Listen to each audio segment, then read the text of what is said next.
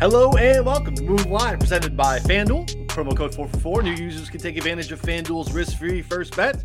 Get up to $1,000 back if you don't win. Download the FanDuel Sportsbook app today. Enter promo code 444 to take advantage. I'm Ryan Noonan, joined here as always by my friends. We have Connor Allen and John Daigle. How we doing, gentlemen? Great. It's good. I like the energy. Absolutely great. I started to get into some MLB player props. Been grinding those lately, and it's been an absolute blast. I really don't like baseball at all outside of going to games, but this market is soft, just crushing it so far. I'm like 6-2 in like 3 days. How we do today? We tailed one today, didn't we? Do we have? Yeah, Carrasco, we already won that, and then the other Detmers got rained out, and then there's one more we got in a little bit. So we're also at the time of the year where all of our ideas, we're just throwing them against the wall, hoping they stick until we get to our team preview. So another episode where we just get to lightly talk about football. Yeah, I think that initial reaction at the top is a June 1st football show reaction. I'm like, how you doing today? Yeah, everyone's all right. We're like, there's a big golf tournament tomorrow. There's football players playing golf on TV as we talk. We have, playoff hockey tonight. We have the NBA finals tomorrow. We're in other spots mentally, but we never take our finger off the pulse of the NFL and all the things that go along with that. So we want to continue to stay in your mind and find reasons why we can find little edges in this game that we love that we can possibly bet on. So today, we're going to look at some of the coaching changes that have happened over the past few months, head coaching changes, offensive coordinator changes. How can that impact offensive play calling? Maybe that is something that can play itself out in the prop market, defensive side of the football, whether it's going to impact teams from a win total standpoint. We just want to talk ball with you today. So I'm going to do it with my friends, two favorite people to do it with. So let's get started. We'll start no frills here at the top. We'll jump right into it. Connor railed on about the Bears last week, and I think that that's a good place to start here. We have the Bears with obviously a new head coach, Matt Eberflus, coming over from Indy. He's the defensive coordinator there for a number of years. Bill Lazor out, obviously, as offensive coordinator. Luke Getsy comes in from the Green Bay quarterback coach for a number of years, and we often see this. I do think it's interesting here with the Bears where we have this zigzag where it's like, all right, we kind of didn't have success with the offensive guy, so we bring in a defensive guy. And that's an interesting thing here in particular, Connor, because we're talking about the development and possible growth of the Bears hinging on Justin Fields' development.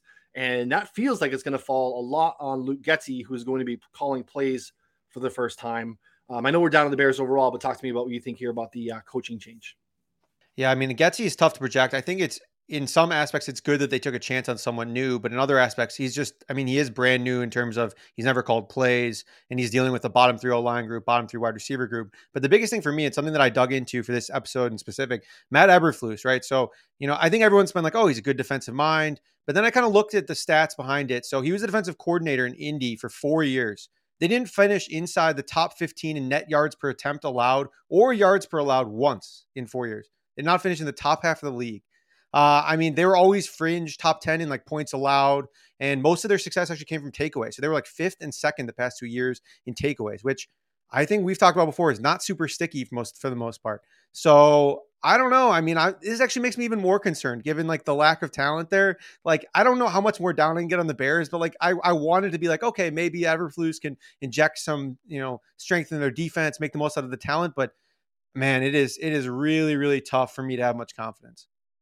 What do you got, JD? Farrar of Sports Illustrated, I believe he's still with.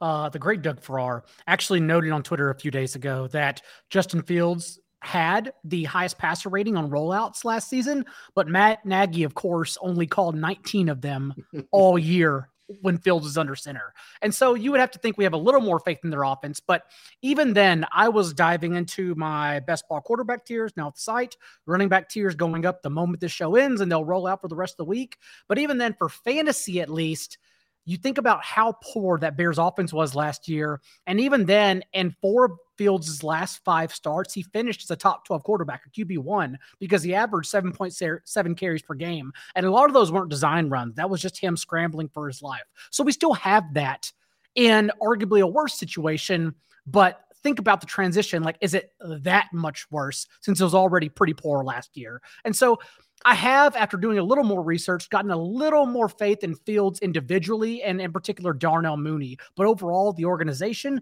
still the jury's out, and I don't have faith in their overall personnel. Yeah, no, I think that's actually really fair, and I think that from a fantasy perspective is way different. I kind of like Fields. I think he's kind of like dicey. Like the upside is there to some extent, but also one last note here on the defense.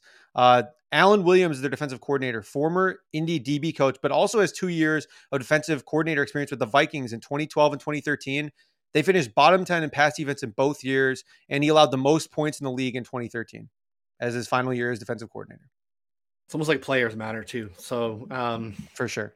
Indy didn't have a great secondary per se, but yeah, I mean, it's an interesting thing. It doesn't help. I guess to your point, Connor, off the top is it's like, it doesn't add this layer of all of a sudden optimism on top of where you were already concerned about. So I'm kind of with you too. I like the Daigle's a little bit optimistic on the upside, especially in fantasy. And maybe that plays itself out in the prop market on Justin Fields, who is probably going to be playing from behind the lots. We kind of like those quarterbacks, especially in the fantasy game or in the prop market, of like, whether it's quarterback rushing yards or him having to really create. And I think of that run against San Francisco, where it was like, to Daigle's point, that's not a design run, but that was it kept them in the game, where that like play broke down, scrambled. He scrambled out to his right, had to kind of go back to almost Steve Young-ish back to his left, and found himself in the end zone, maybe like a 40-yard touchdown run. And that was kind of the glimpse of what we think his upside can be. It's going to have to be a lot of that, because there's not a lot of talent around him to kind of buoy the rest of the talent deficiency there, especially up front. So he's going to have to be athletic. Just like in college, miserable under pressure, great downfield passer. You have to keep him open. You have to keep him upright. The offensive line will have a lot to say about that last point, but if he stays upright, then yes, he can still throw it deep with the best of them, as he proved last year. Denver, we are optimistic about Nathaniel Hackett coming in. We thought maybe there were some rumors of, the Aaron Rodgers drama that might land him here. And they thought that the ties there, obviously him coming over as the Green Bay offensive coordinator. He was in Jacksonville as the OC there prior to that. So we thought that would make a lot of sense. But again, same thing, where we have a defensive mind in Vic Fangio going out, offensive minds and Hackett coming in. We have Justin Hutton as well coming in from Green Bay to be the offensive coordinator, though Hackett's going to be the play caller here. I talked last week about how I think kind of the meshing of a new quarterback coming to this team with Russell Wilson with Hackett at the same time helps them kind of develop things together versus one coming in prior and then trying to retrofit to make things work. I think they can kind of do things together. It's going to be interesting what we see with this offense, because I think that we've always wanted to see Russ cook. We've seen different iterations of that over time. We've obviously been clamoring that for a reason. JD, give me your thoughts here on the Broncos coaching staff and how it's going to impact this team. I've honestly already said in multiple shows what I think about Russell Wilson and the Broncos offense. I practically throw everything else under Vic Fangio out the window, knowing that Russell Wilson was trapped under Pete Carroll and a number of different OCs for many years, running a slow-paced, run-heavy offense. And now with Hackett, I generally don't even think Hackett's going to have a say. I think we're going to run pretty much a Russell Wilson offense finally for the first time ever, and it can only be successful. So, I mean, I think it's very clearly, you don't overthink the situation. And the Broncos, like if they were in any other division, they'd be the favorites, but we at least know they will compete, even though they are in the best division in football. And the Hackett thing, Connor, I think is interesting too, because like the Green Bay thing is great theoretically, but we know that like JD's talking about, that was LaFleur and Rodgers. So like Hackett's not even necessarily like a mastermind of that offense, but like it might not matter because Wilson is kind of that guy that can kind of rise above that. What are your thoughts here? I know you're bullish and rightfully so on the Broncos. Yeah, I'm just banking on it not mattering, to be honest. I think, as Daigle said, it's probably just going to be Russell Wilson's offense. I think Hackett has enough experience working with Rodgers, working with LaFleur to probably inject some of that in there as well and kind of work together and build a successful offense. The biggest leap for me here is, I'm trying to pronounce this right, Ejiro Evero, the new defensive coordinator, former Los Angeles Rams defensive backs coach.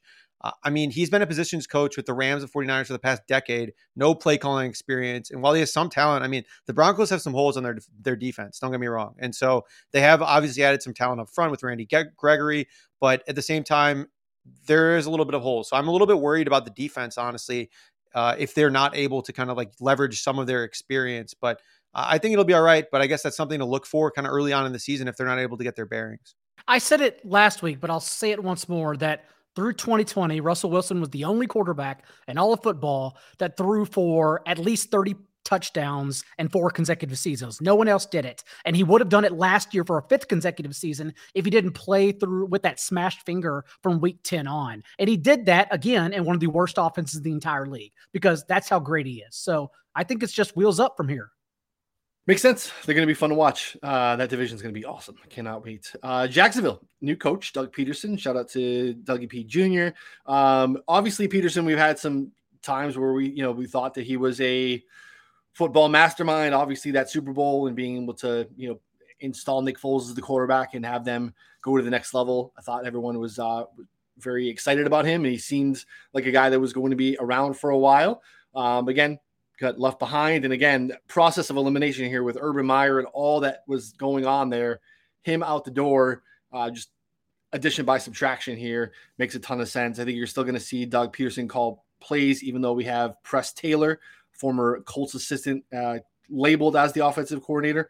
He's going to be still calling the plays there for Dougie P. Obviously, similar to Justin Fields, this matters. It's all about Trevor Lawrence's gains. Can he continue to evolve and develop? We saw flashes at times. Otherwise, it was just kind of like a meh season. But again, all the things going on there, Daigle, it was going to be a tough season for anyone as a rookie quarterback in that building. And more encouraging is that the offense and OTAs is becoming clear. There are a couple tea leaves we should be following right now. Not a lot of important things, but whenever we are getting who is starting and 11 personnel in particular, so we know 3 wide sets and OTAs, that does matter, especially when everyone is in attendance. And right now for the Jaguars, they're pretty much using, for better or worse, Christian Kirk, Marvin Jones, and Zay Jones as their 3 wide sets, with Travis Etienne basically handing every single touch, since James Robinson is currently out at OTAs and still pending for week 1. I've seen a lot of chatter about Evan Ingram as a strong late round option, and that's fine. We do this every year. There are a lot of strong late round options. The only thing I would be careful of for fantasy purposes is that there's a reason why you don't see many pieces on coaching and like that type of scoring and the exact like where players targeted who carry over anymore. And it's because we debunked it all. Like, it proved year after year that like Doug Peterson did not target tight ends in his offense because that's what he loves to do. He did it because he had prime freaking Zach Ertz and Dallas Goedert. Of course he targeted them because they were his best players. And so like, just be very wary when you're citing like Doug Peterson loves tight ends. Again, I do think Evan Ingram is a pretty awesome buy low option, but let's be wary and just not pretend like it was because Doug Peterson loves to throw the ball to tight ends. That's not the case. No, that's a good call out for sure. Connor, I think the ceiling here is maybe second place in this division, because I do think maybe that's up for grabs. We do I think we all agree that this is a 1 playoff team division. It gets very dangerous to say that on June 1st, but I think we all feel fairly confident that the Titans should be taking a step back. We don't feel very strongly about the Texans, who we'll get to momentarily. Again, Jacksonville probably is a stretch to get to the number 2 spot in this division. But again, like, do they even want that? They probably should be looking to gain as much leverage to get an early pick again next year. But again, I feel like that's the ceiling for them. But what does that get you other than like 6-11? Yeah, I think to Daigle's point too here with Doug Peterson coming in, calling plays, he's actually finished no worse than 13th in pass attempts in his 5 years as a head coach. Also has 2 top 10 finishes in rushing attempts. So, I mean, their play volume is going to be up. Their efficiency is going to be up. He has more talent around him. I think that there's a lot of reasons to be bullish on this Jacksonville offense. And I guess from the defense perspective, there's obviously a lot of holes, but at the same time, they hired Mike Caldwell, Tampa Bay linebacker coach, has been in the league since 2008. As mostly a positional coach. This is his first crack as a coordinator and will likely be his first time calling plays. So again, that's something else to watch for as well, because if they're not cutting it right now, I mean, the unit definitely doesn't have talent to overcome a coach that doesn't have a ton of experience. So at the same time, comes from Tampa Bay. So I think that there's plenty of potential there as well. Trevor Lawrence also wasn't elite during any stretch in his rookie year. He had developed in year 1 under Urban Meyer, so who would be? But 6.7 yards per attempt in those first 6 starts. And then they returned from bye. He literally forgot how to play football. And everything was downhill from that point forward. I imagine it's because they were dealing with so many injuries. Only 5.6 yards per attempt, 10 fantasy points per game across his last starts from week 8 on. So I would imagine we at least get to see a new Trevor Lawrence, one that's more similar to the one we saw in the first month of the year, as opposed to whatever the hell happened over the last stretch. He was also a legitimately awesome prospect. So we don't really need, like, I think that there's something to rely on there, whether like compared to other guys, like Zach Wilson or, even in the past, like Sam Darnold, where we had a lot of like major question marks in terms of them as prospects. Now I think we can kind of lean on him being fantastic for a couple seasons at Clemson as well, to be bullish on him.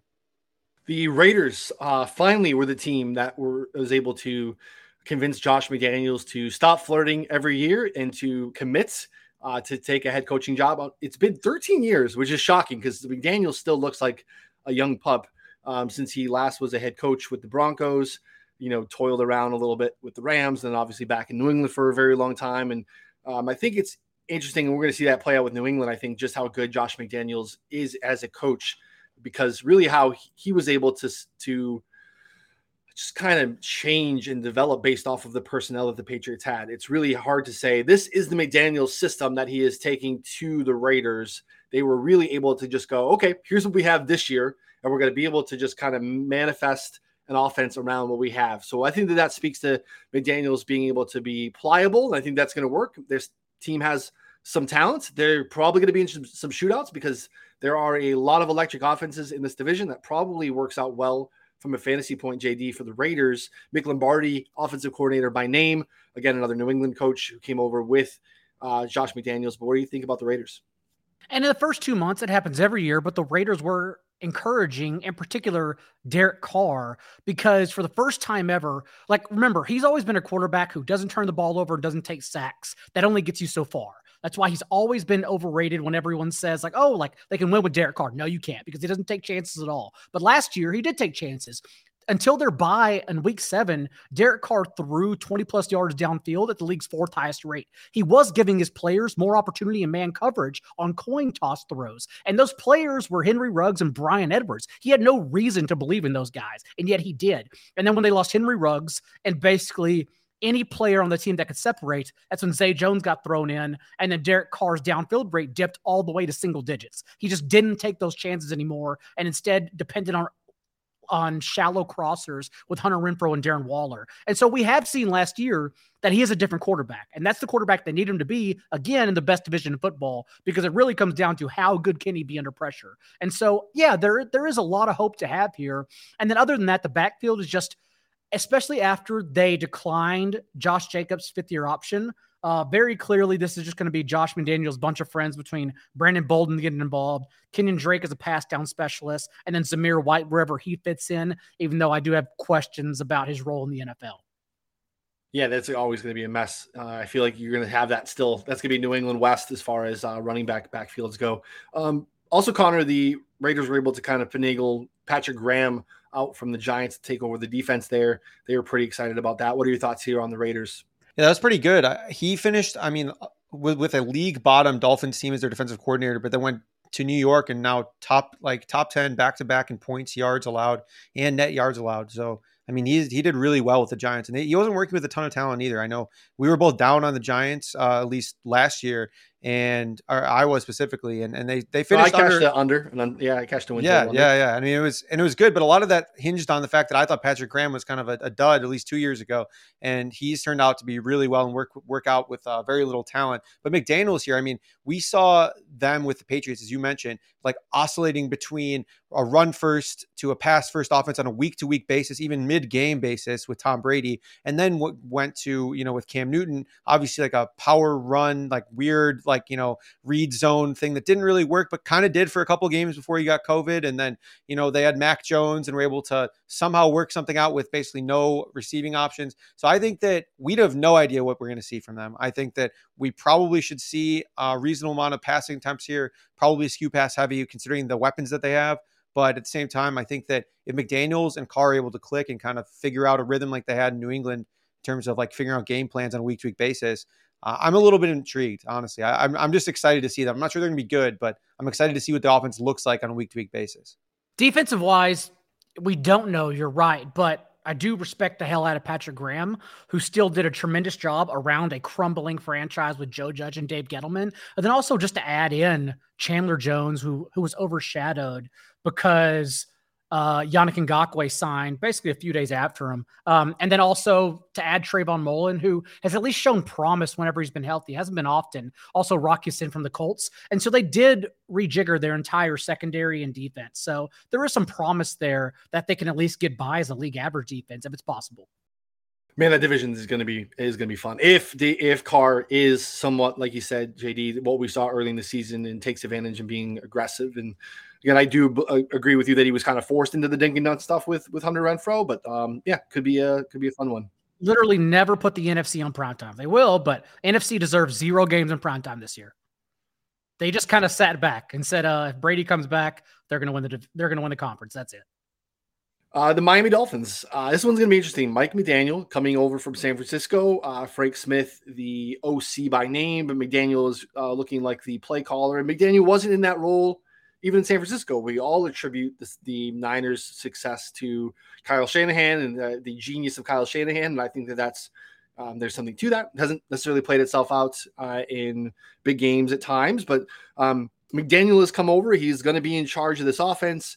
He was, I think, given a lot of credit for some of the success that run game has had over the years. That's another team that is comfortable using a ton of bodies, and they've added a ton of speed to this offense. Jalen Waddle, obviously, last year, and then everything that they've added from the 2 running backs to obviously Tyreek Hill. This is going to be a very interesting team, especially early in the season, to see how they find their footing. But Connor, get me started here with your Dolphins. What do you think about McDaniel? Yeah, so I had a slight epiphany while kind of writing this, researching it. So prior to him becoming the 49ers offensive coordinator, he was their run game coordinator. Frank Smith was the Los Angeles Chargers run game coordinator. And the 49ers last year ran at the second highest rate of Shanahan's 5-year tenure as head coach. I mean, I know everyone is expecting kind of like a bombs away passing attack for them to go pass heavy. They signed Raheem Mostert. They have Chase Edmonds. They signed him. They bolstered their offensive line. Like, what's stopping them from running like exactly what the 49ers ran, running a lot of kind of like, zone runs, running a ton, and then doing a lot of play action into crossers for Waddle and Tyreek to get open. I mean, I would not be surprised at all if they kind of go like a little bit more run heavy than people are expecting, and then just like leveraging Waddle and Tyreek in those like situations, the yak situations, and then finally getting them open over the top. I mean, I think that is actually probably a perfect use of what they're going to do rather than just, trying to gun it and like hope for the best. So I don't know. I kind of thought that's like, it kind of opened my eyes. Like maybe they don't really like kind of do what everyone's expecting. And so that's kind of where I'm at with them. I think that it's going to be very interesting how they mesh, but I kind of like the Dolphins even more now. So I might be willing to start putting some coin on them. I just got to find the right way to leverage it. I'm just not sure how to do it yet. Maybe I was in the wrong. Were we expecting them to come out and chuck it all over the place? I mean, you have Waddle. I mean, you trade for Tyreek. I don't know. I think that's like, you bolster the offensive line. You have a quarterback coming to his, third year, I guess, at this point. Like, I think that, that kind of should be the expectation, at least should have been. But I don't know. Maybe I'm off there in terms of public sentiment. Yeah, I expected them to be a shallow crossing team. That's all I think they're going to do. Just like the 49ers, like Garoppolo, we know how much he lacks mobility, and even then finished second in yards per attempt last season with 8.2 because all they do is try to get yak. And now they have, between Waddle, Hill, and Mostert, 3 guys who have all recorded a play over 20 miles per hour in the last 2 seasons. Like, they added all the speed they possibly could and run a wide zone offense, just like the 49ers, presumably. So yeah, I think they're going to be fun. I don't know if that translates to being good, but I think they're going to be fun for sure. Yeah, you look at what they've done at the offensive line, especially that helps. But over the last handful of years, regardless of what we think of Jimmy G, I always talk about expected completion percentage. That's a coaching stat. And Jimmy G, regardless of what you think of him, always is in like the top 3 in the league the last few years in expected completion percentage because they just scheme these short crossers. And I think they're going to set Tua up for success where he's going to be able to take advantage of that yak and those speed guys with those crossers. So yeah, I guess it was kind of what I was expecting them to do too. And again, we've seen the deep ball stuff. I think that's a little overblown. I mean, I think that Tua can hang with that. I'm definitely not anti-Tua. Last year, my anti-Dolphin stuff was more on the defensive side because I thought the previous year they were it was unsustainably just noisy with all of the turnover stuff that they had the previous season. And they had like a ton of pick sixes and all that stuff. The defense is still, I think, has some questions, but I think the offense will be fun. And again, this division is not so much up for grabs, but again, like maybe there's a chance that there's a 2 playoff team here. And maybe it's the Dolphins. I don't see it. But again, I think they might be fun for fantasy. I mean, he didn't go deep often. He only threw downfield 29 times all year, but he did actually finish with the 3rd highest completion rate on throws 20 plus yards downfield. And you think about why he didn't go deep, and it could have been the offense, but it also could have been because he looked up and saw Devontae Parker, Albert Wilson, Preston Williams, and Mike Gesicki. It's just like, yeah, these guys don't matter. So of course he didn't throw deep. So yeah, I think speed and shallow crosses is the way to go here. Do you guys see the Dolphins social media accounts after that have posted like a deep ball, like a perfect thrown deep ball, like every day, like at least like one to 2 a week, like after that, just to try and get like the buzz back? Because I mean, man, they got blasted, rightfully so. I mean, what a terrible highlight to throw. He like underthrew him by like good 5-10 yards. Yeah, it was awful. It's bad. Minnesota, they kind of another yin and yang in that NFC North where we talked about earlier. You get rid of the defensive-minded coach with Mike Zimmer. You bring in a Sean McVay guy and Kevin O'Connell, who was the Rams OC last year. Offensive coordinator by name will be Wes Phillips, who is also part of that Rams passing game and tight ends coach. I mean, obviously some, fantasy assets that we're pretty excited about, as always, with Justin Jefferson and Dalvin Cook. See if we can get a little bit more from Adam Thielen this year, if he can stay healthy. But what are the thoughts here, JD, on Cousins, the Vikings, and Kevin O'Connell? Well, we know what the Vikings have been under Zimmer. They finished in back-to-back seasons 4th in total runs from neutral game script. Any uptick would certainly help out Justin Jefferson, Adam Thielen, and we'll see which direction they go with their 3rd wide receiver, probably still KJ Osborne, and a large helping of Irv Smith, assuming he's back to full health. But Kirk Cousins is not the issue. It's just that he's been poor under pressure. But if we can get any kind of progressive, intuitive offense, like that is a massive plus for this passing game, even though they've already been pretty good the past 2 years anyhow. Like the number of times I reluctantly used Kirk Cousins double stacks in DFS because it was such a good option is atrocious. Like it's egregious how many times as a non-rushing quarterback I knew he was the best play of the week. And so, yeah, I actually have a lot of faith in this passing game because I think it's going to be different altogether. I do too. I think the important thing here to note is that a couple of things. We saw a lot of really good usage of Jefferson in the slot in college, and we barely see that at all for him in Minnesota. There's a big discrepancy in 11 personnel usage from what we saw from the Vikings since Jefferson's been there versus what we've seen for the Rams, and really what they were able to do with Cooper Kupp out of the slot last year. So I think there is going to be more 11, basically one running back, one tight end that we see this year from the Vikings. And then, being more creative with Jefferson to find him, mismatches in the slot. I think that's going to be an interesting way to kind of take the cap off of his ceiling, like we saw with Cooper Kupp this year. So continuing to be super bullish on that kid and that talent. How about the Vikings for you, Connor? Yeah, to put a number to what you guys are saying in terms of like the pass rate, especially. So last year, the Rams under Kevin O'Connell passed 4% more than expected. So if you kind of look at their expected pass rate and they passed 4% more than that, the Vikings passed 3% less than their expected pass rate. So you're looking at a pretty big gap here in terms of how progressive a team is, how a team is going to, approach the season. So I think that the Vikings are going to be passing a good amount here. And I think it means good things for Jefferson, means good things for Thielen and Irv Smith, as you mentioned. I'm interested to see what it does to Dalvin Cook. I don't know, his ADP in fantasy has gotten suppressed a little bit after last year, but I don't know. I think it could be an interesting buy low opportunity on this offense as a whole. I keep clicking on him, Daigle. Should I be like, same. Dalvin at the end of the first, like mid to late first, like 8, 9-ish? Like, well, and I follow a couple of Twitter individuals for these things because it's wide open right now, but it doesn't sound like it sounds like his court dates are getting all the way pushed back to August. And if that's the case, it could just go all the way into 2023 as opposed to 2022. So I'm in the same boat as you where I keep going back and forth on it. Right now, we genuinely don't have a clear answer. But if you told me to lean one direction, I think it is more likely that he takes a 2023 suspension as opposed to 2022. Interesting. Yeah, I'll continue to try to do that because it seems to make sense for me. The Saints, Dennis Allen staying. They are trying to keep as much cohesion there as possible. He'll move over from the defensive coordinator position to the head coaching position. And I think we'll see real quick how good and how underrated Sean Payton is at his job too, because I think that's going to be a big change for this team. Dago, what are your thoughts here on the Saints?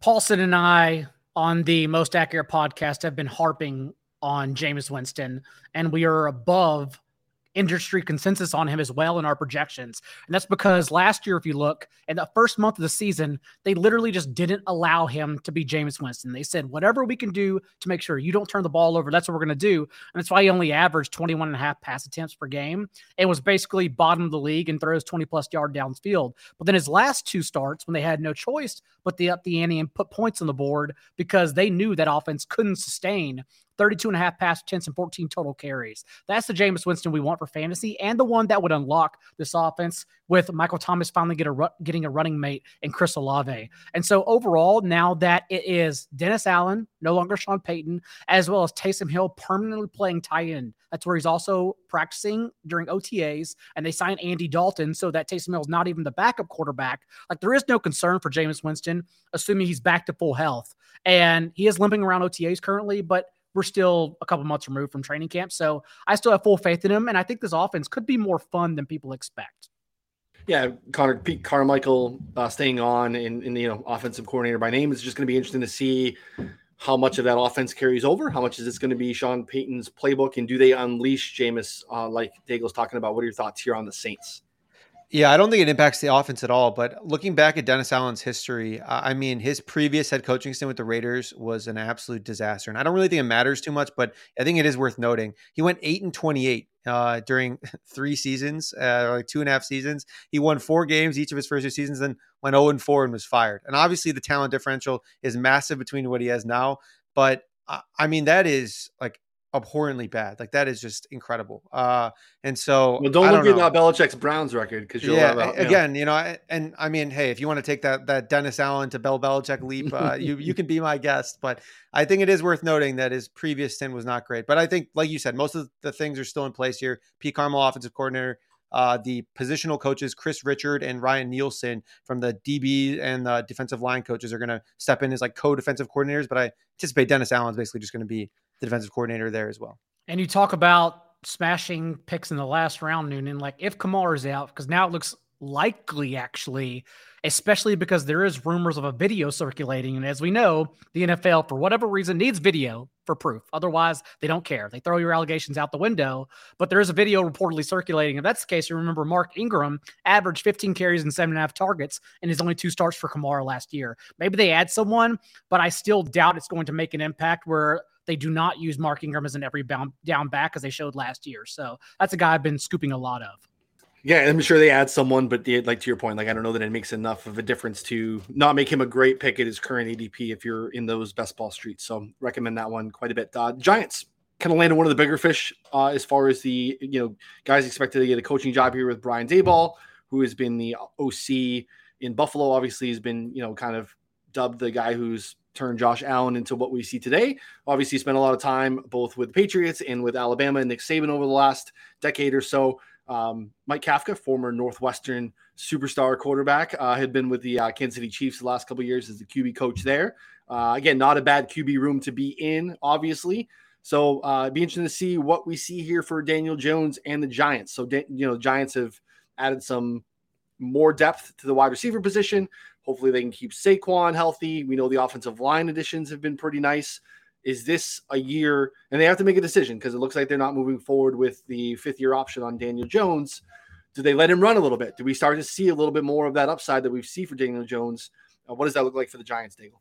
And that's what I'm hoping for. That's why I have faith in Daniel Jones, given that they immensely improved the offensive line this offseason. Not to mention they scored a league-low 23 touchdowns last year because Joe Judge, the Patriots OC now, by the way, Noonan, was running the show.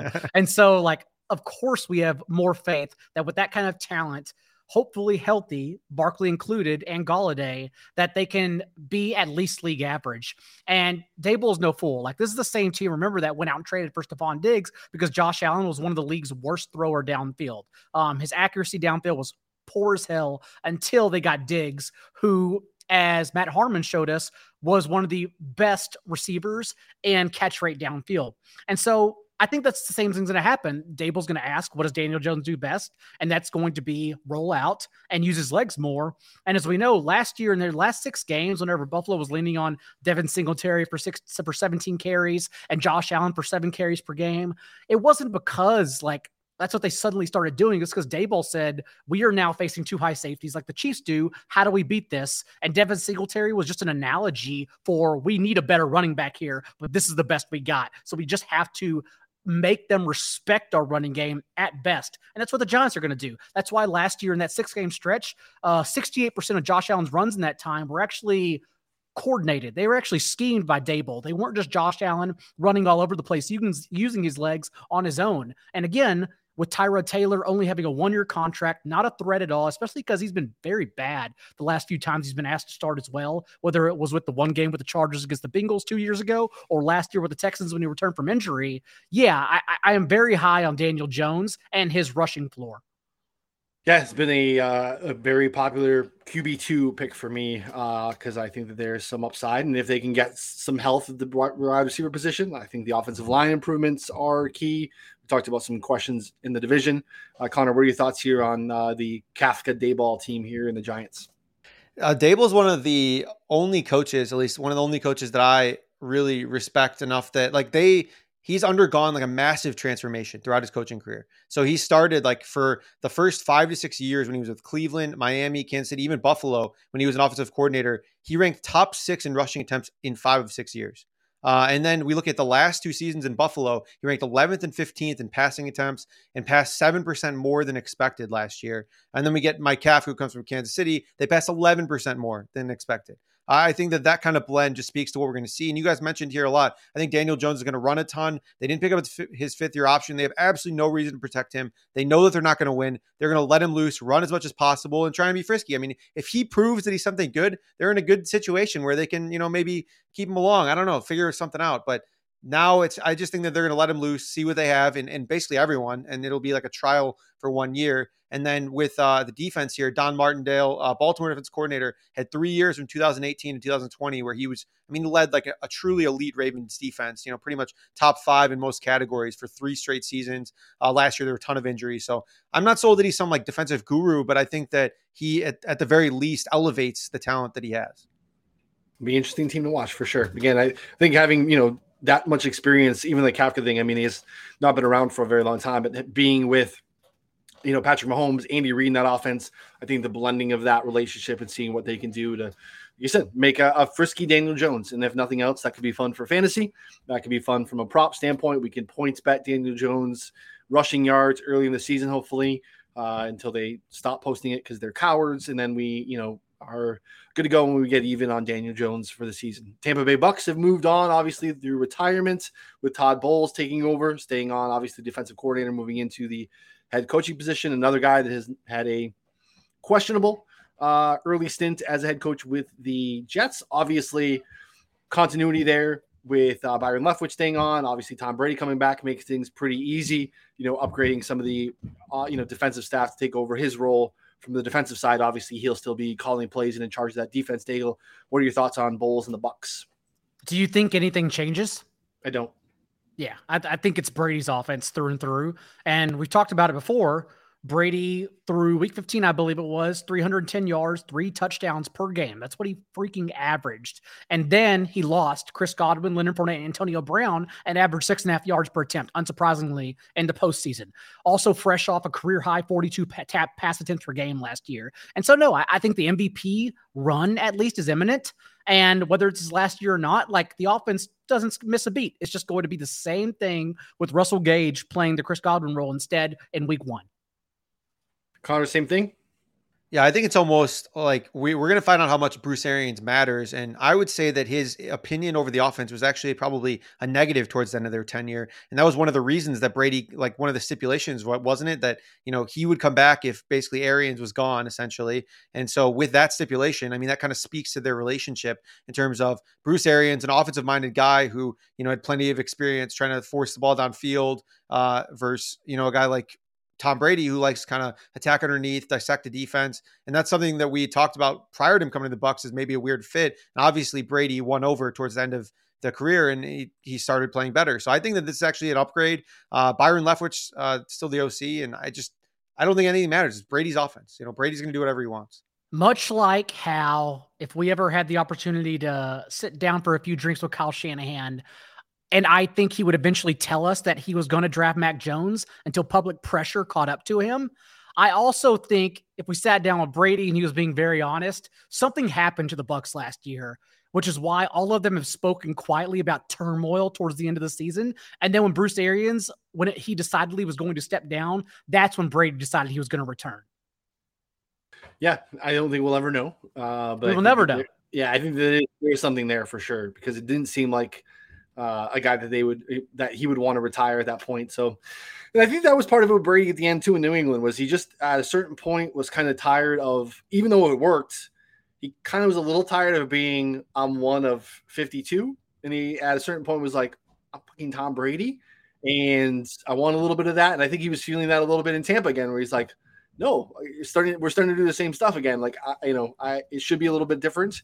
Don't talk to me that way. And, maybe you could say that that's weak.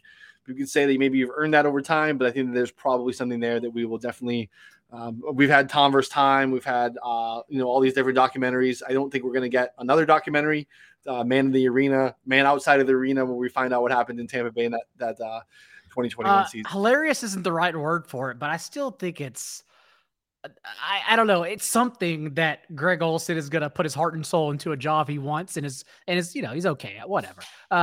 But then like Brady's going to show up and he could suck at it. It doesn't even matter. Greg Olsen gets demoted literally immediately the moment Brady retires. It's pretty ridiculous. It's true.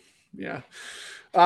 Houston, Lovie Smith. I don't know what David Culley could have done last year. Seemed to be exceeding expectations that we had for that team and that talent.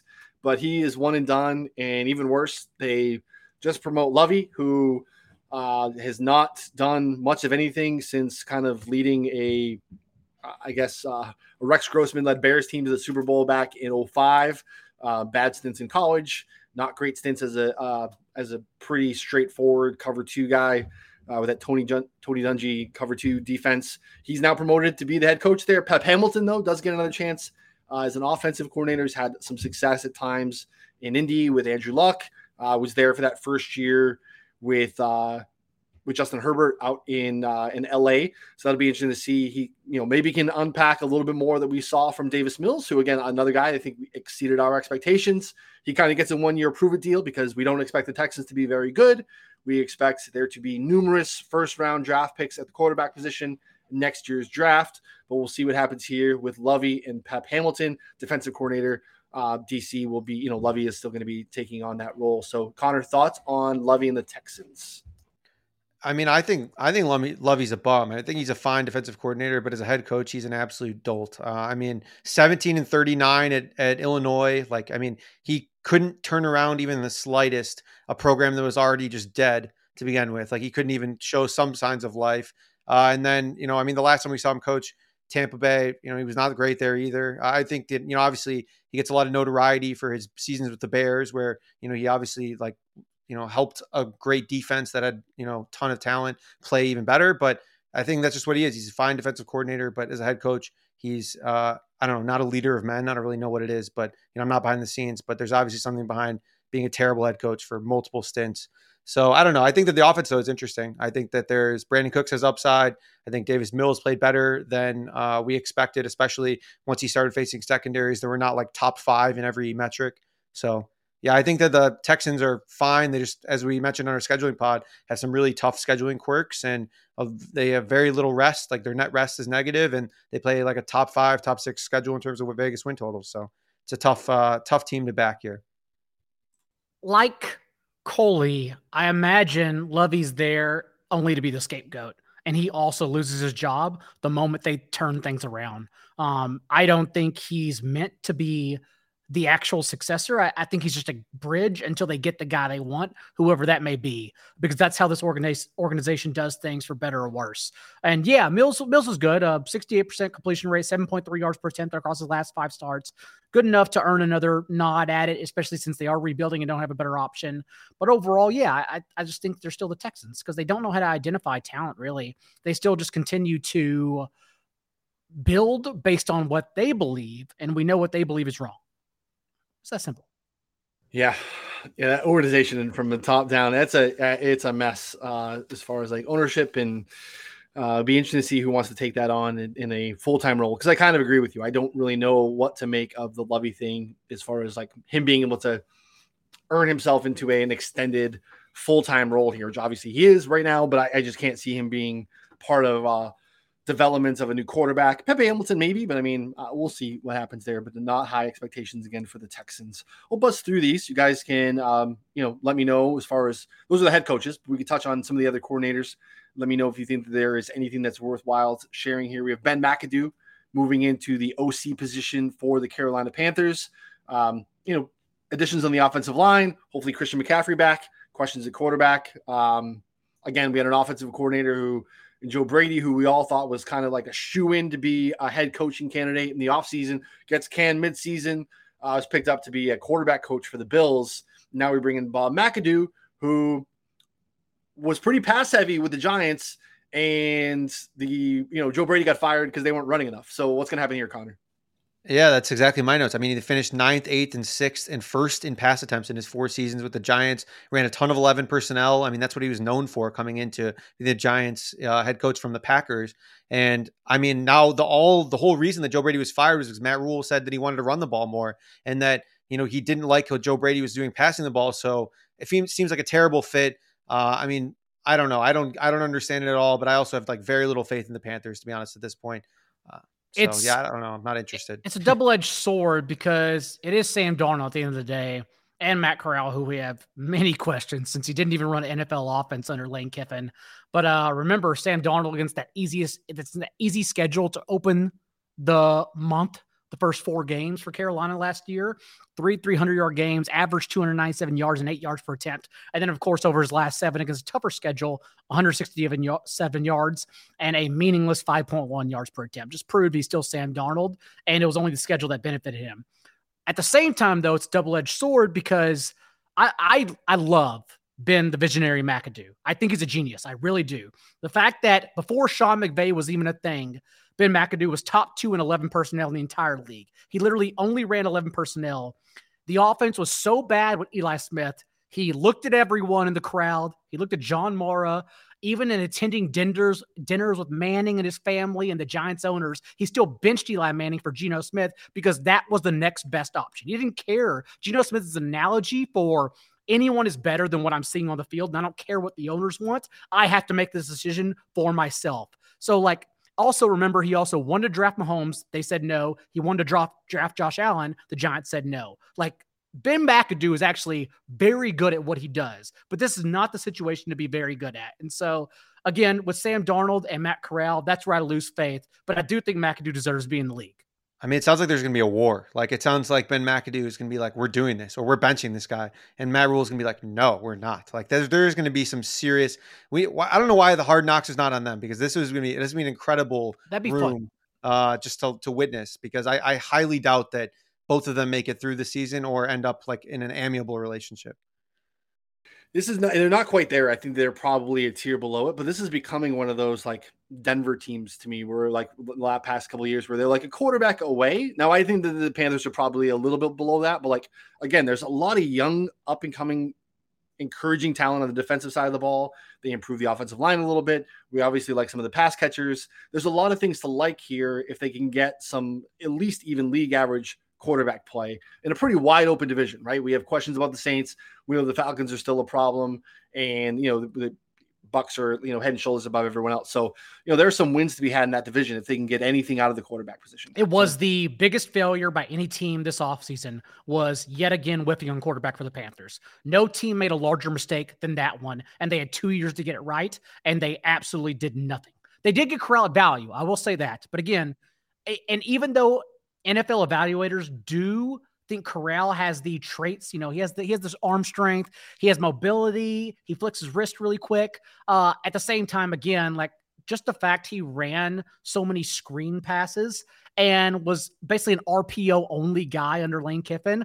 We don't know if he knows NFL defenses. So just lots of question marks. No, it's true. I agree. I've been kind of I think that there's some upside there. He's small, he's mobile. which you don't love the small part when you're mobile. But again, there's some downfield accuracy that was actually pretty encouraging.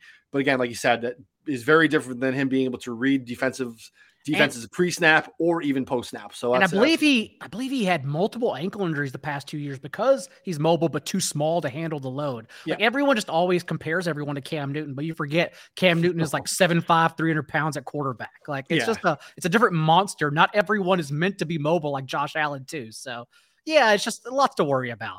The small RG3, and that didn't pan out very well for a sustained career. But that 1 year was fun. It was a lot of fun. Gus Bradley is now coaching the defense for the Colts. Gus Bradley, probably a decent defensive mind. I think he's still cashing checks on the back of a Legion of Boom defense a handful of years ago, and just continues to get kicked around. But we think the Colts are going to be good, though, Daigle.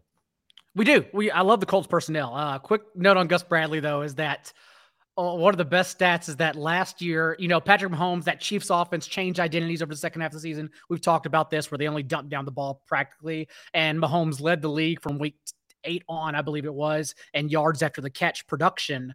And if you look, like Mahomes had 3 top 12 games, and 2 of them came against Gus Bradley because he refused to alter the Raiders defense. When Mahomes was struggling against 2 high safety, Gus Bradley still played cover 3 on 90% of snaps, and Mahomes smoked them in both games down the stretch. So I think Gus Bradley is a stubborn, non-progressive play caller, but at the same time, I do think there's a lot of talent on both sides of the ball. It seems like Matt Ryan is starting his own breakfast club as well with basically every single player on that offense. So lots of hope in the Colts. I agree. Connor, any Gus Bradley takes? No Gus Bradley takes, but I think that we need to make a play official on our Move the Line tracker. Colts to win the division is like pretty close to even. I think we're all pretty bullish on them. So I think I was thinking about this mid-episode. I think we need to make that official after. As I wrote in my best ball tiers, because I was diving into like the splits, and again, the splits would make these things so hard because so many things happen throughout the season that we just forget about. But yeah, Tannehill averaged 5.5 yards per attempt without Julio Jones and AJ Brown last year on the field. And I understand we replaced those 2, and they may not seem like a big sample, but that actually happened on 31% of Tannehill's dropbacks. Like he was just piss poor without those players on the field. And now we have Treylon Burks trying to get up to speed. Also, his conditioning's lacking right now for whatever it's worth in OTAs. Plus Robert Woods trying to come back from November's injury. So lots to just be worried about with the Titans. Yeah, we can still get basically minus 105. It looks like on FanDuel and MGM using our 4for4 futures bets table here on the site, which is free. Check it out. 105 on FanDuel and MGM. The Falcons were dead last in pressure rate allowed and ESPN's pass win block rate metric. And now Ryan gets to go from that to literally what is the best offensive line he's ever played with his entire career. It's just 2 totally different offenses via one position change. It's probably going to take him like a game or 2 where he's just throwing the ball away and he doesn't need to, and he's not going to realize how much time he has. That. Oh yeah, for sure. Remember how many games Wentz lost for them last year, including week 1 against the Jaguars with that pick 6 at the end. And even then they came 1 game with him making the playoffs. It's just Wentz cratered down the stretch. We know this is a very Michael Pittman friendly show, and he continues to ascend to be an alpha. Liam Cohen coming over from Kentucky, which had an interesting offense. But again, he is going to be the offensive coordinator for Sean McVay, which we know is a Sean McVay offense. Daigle, any impact here at all? He and Sean McVay's sideline handler are going to be the next head coaches in the league. We know what happens here is that I don't even know if they matter. I don't think they do anything on the Rams like Kevin O'Connell and everyone else, but they do learn under Sean McVay. Yeah, I agree. And it's because these guys don't go everywhere, then screw it up like Belichick disciples.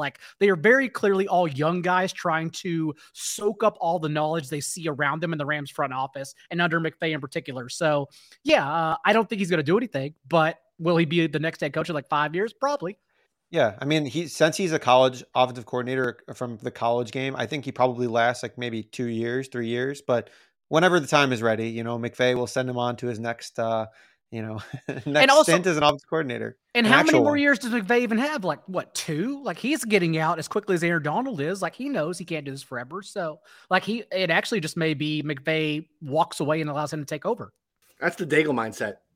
You want to be you envy that he's 36 and he's has plans to just step away from what he I just does appreciate best. it. I appreciate it so much. I You see respect the Aaron, hell out you of it, see I Aaron think. Donald going on like McAfee and these other shows and just like no sweat in his brow whatsoever. He's like, no, they don't meet my demands. I'm at peace. Like I'm pretty happy right now with everything I've accomplished at, what is he, 31? Is that how old he is? Yeah, He's living the life. I think that's the best route to go in life.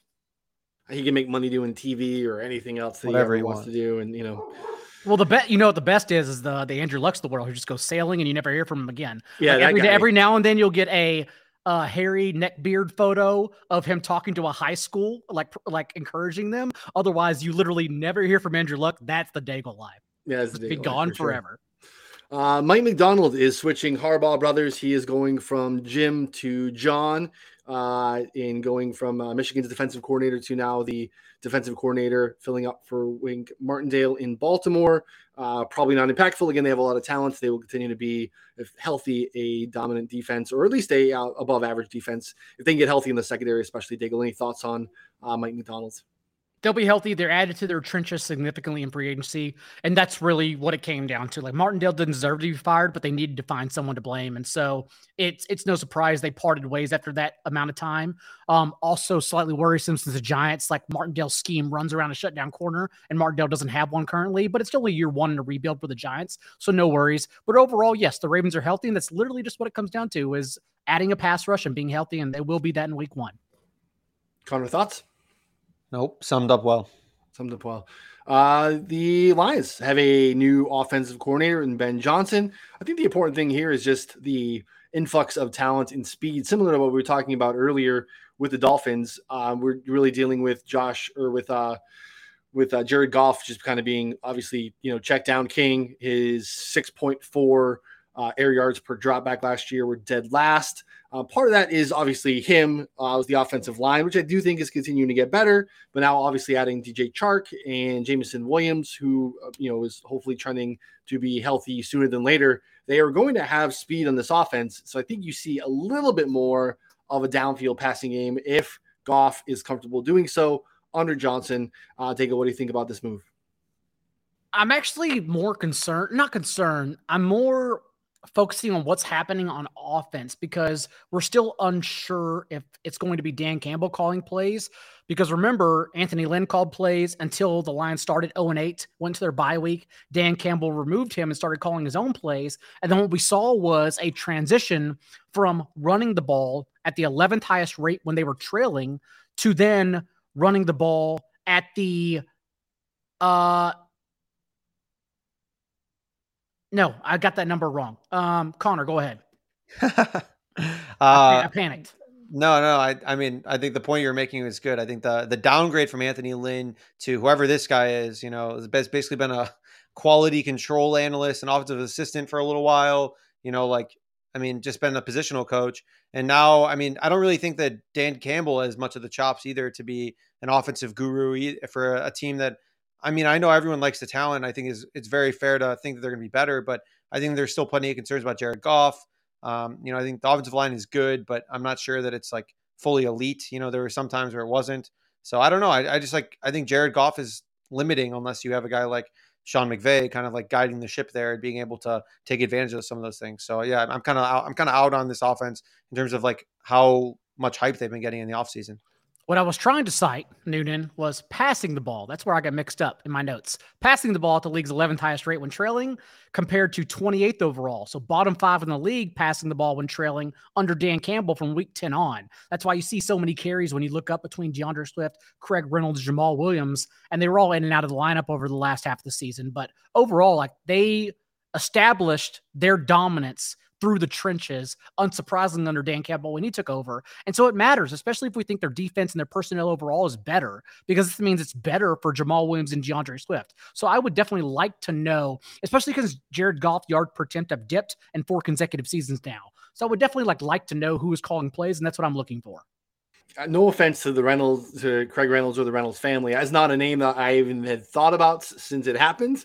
And that tells you probably pretty good and healthy that we're able to kind of move on and divorce ourselves of those things that happen and become so important for weeks at a time during the season. And then you can just be like, forget about them. Last one, Bills offensive coordinator coach. Our offensive coordinator change with Ken Dorsey staying on the staff. He was the QB coach last year. Obviously, we talked about Brian Daboll and his impact we hope he makes for the Giants, or think he can make. And it's hard not to think that he was impactful for Josh Allen, and what is left behind with just osmosis being in that room. Does that help Ken Dorsey? Do we expect anything different, Connor, from this change with Dorsey taking over? And really the development that we've seen for Josh Allen and this team, who everyone thinks is probably the favorite, maybe the best team in the league.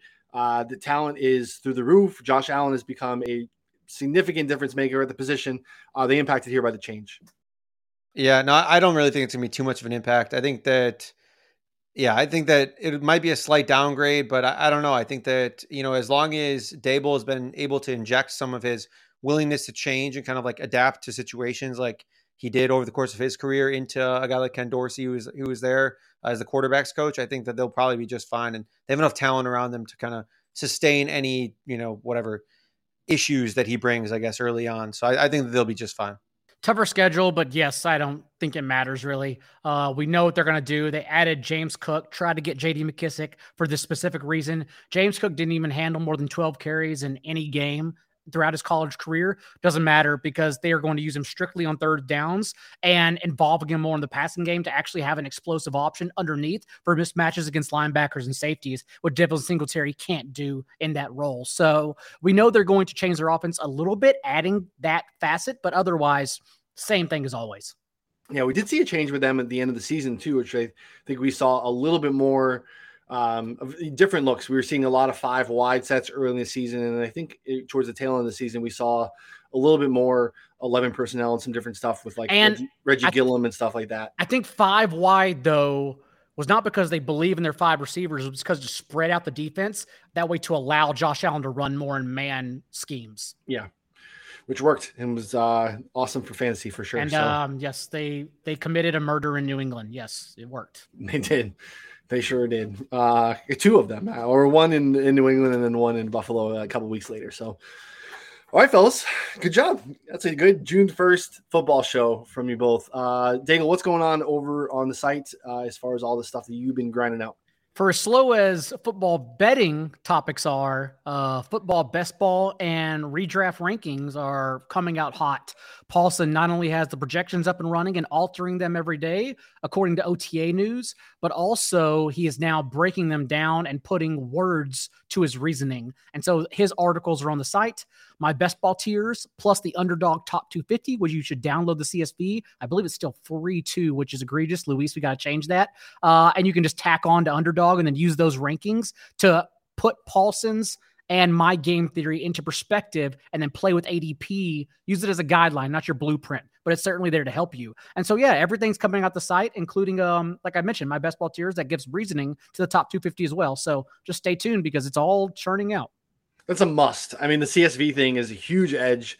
You can click back into, understanding what some of the general ADP is, but having ADP that's, or rankings that are different than the field, because I think that's probably still one of the biggest edges in best ball, no matter your platform, is adjusting the ranks to what you have and not going off of the site default rankings. Leveraging the work that Daigle and Paulson are doing is huge. Especially because in the last 4 rounds, what you'll notice, like there are guys getting drafted like in round 14 and an 18 round best ball draft that Paulson doesn't even have ranked in the top 20 rounds. And like people love assuming roles for rookies. Rookies are exciting to everyone because they have infinite ceilings at that time, right? We haven't seen them play yet. Thus everyone thinks they're next Mike Evans, Jamar Chase, yada, yada, when really they're probably not going to do anything at all. So like right now we should be taking that advantage of that with the boring Kendrick Bournes, Mark Ingrams, those guys of the world who like will have roles in week 1 as opposed to the rookies.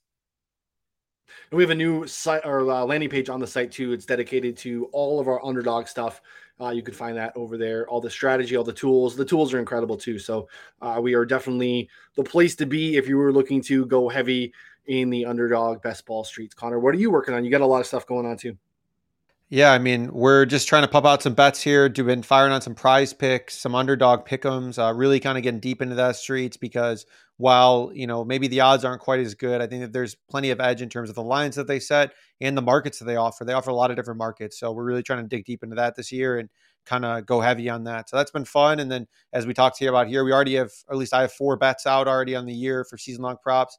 Probably going to add another after this show and continue to add, throughout the offseason here, because none of the player props have even dropped yet on most legal books, but on Prize Picks, there's already a bunch. So we grabbed like an Antonio Gibson under 1,050 rushing yards, which I think is like, we have projected for like 750, something like that. So, I mean, just like an egregious difference. Like I bet it'll open at sports books at like 900, and Prize Picks right now is floating 1,050. So get over there. I'll find links on the site too to get into those streets. If you are in a legal state, or if you're in a state that can get down on props, most of those, Prize Picks is the best way to do it. So continue to check that stuff out over on the site. For Connor and Daigle, Ryan will be back next week. Thanks, everyone.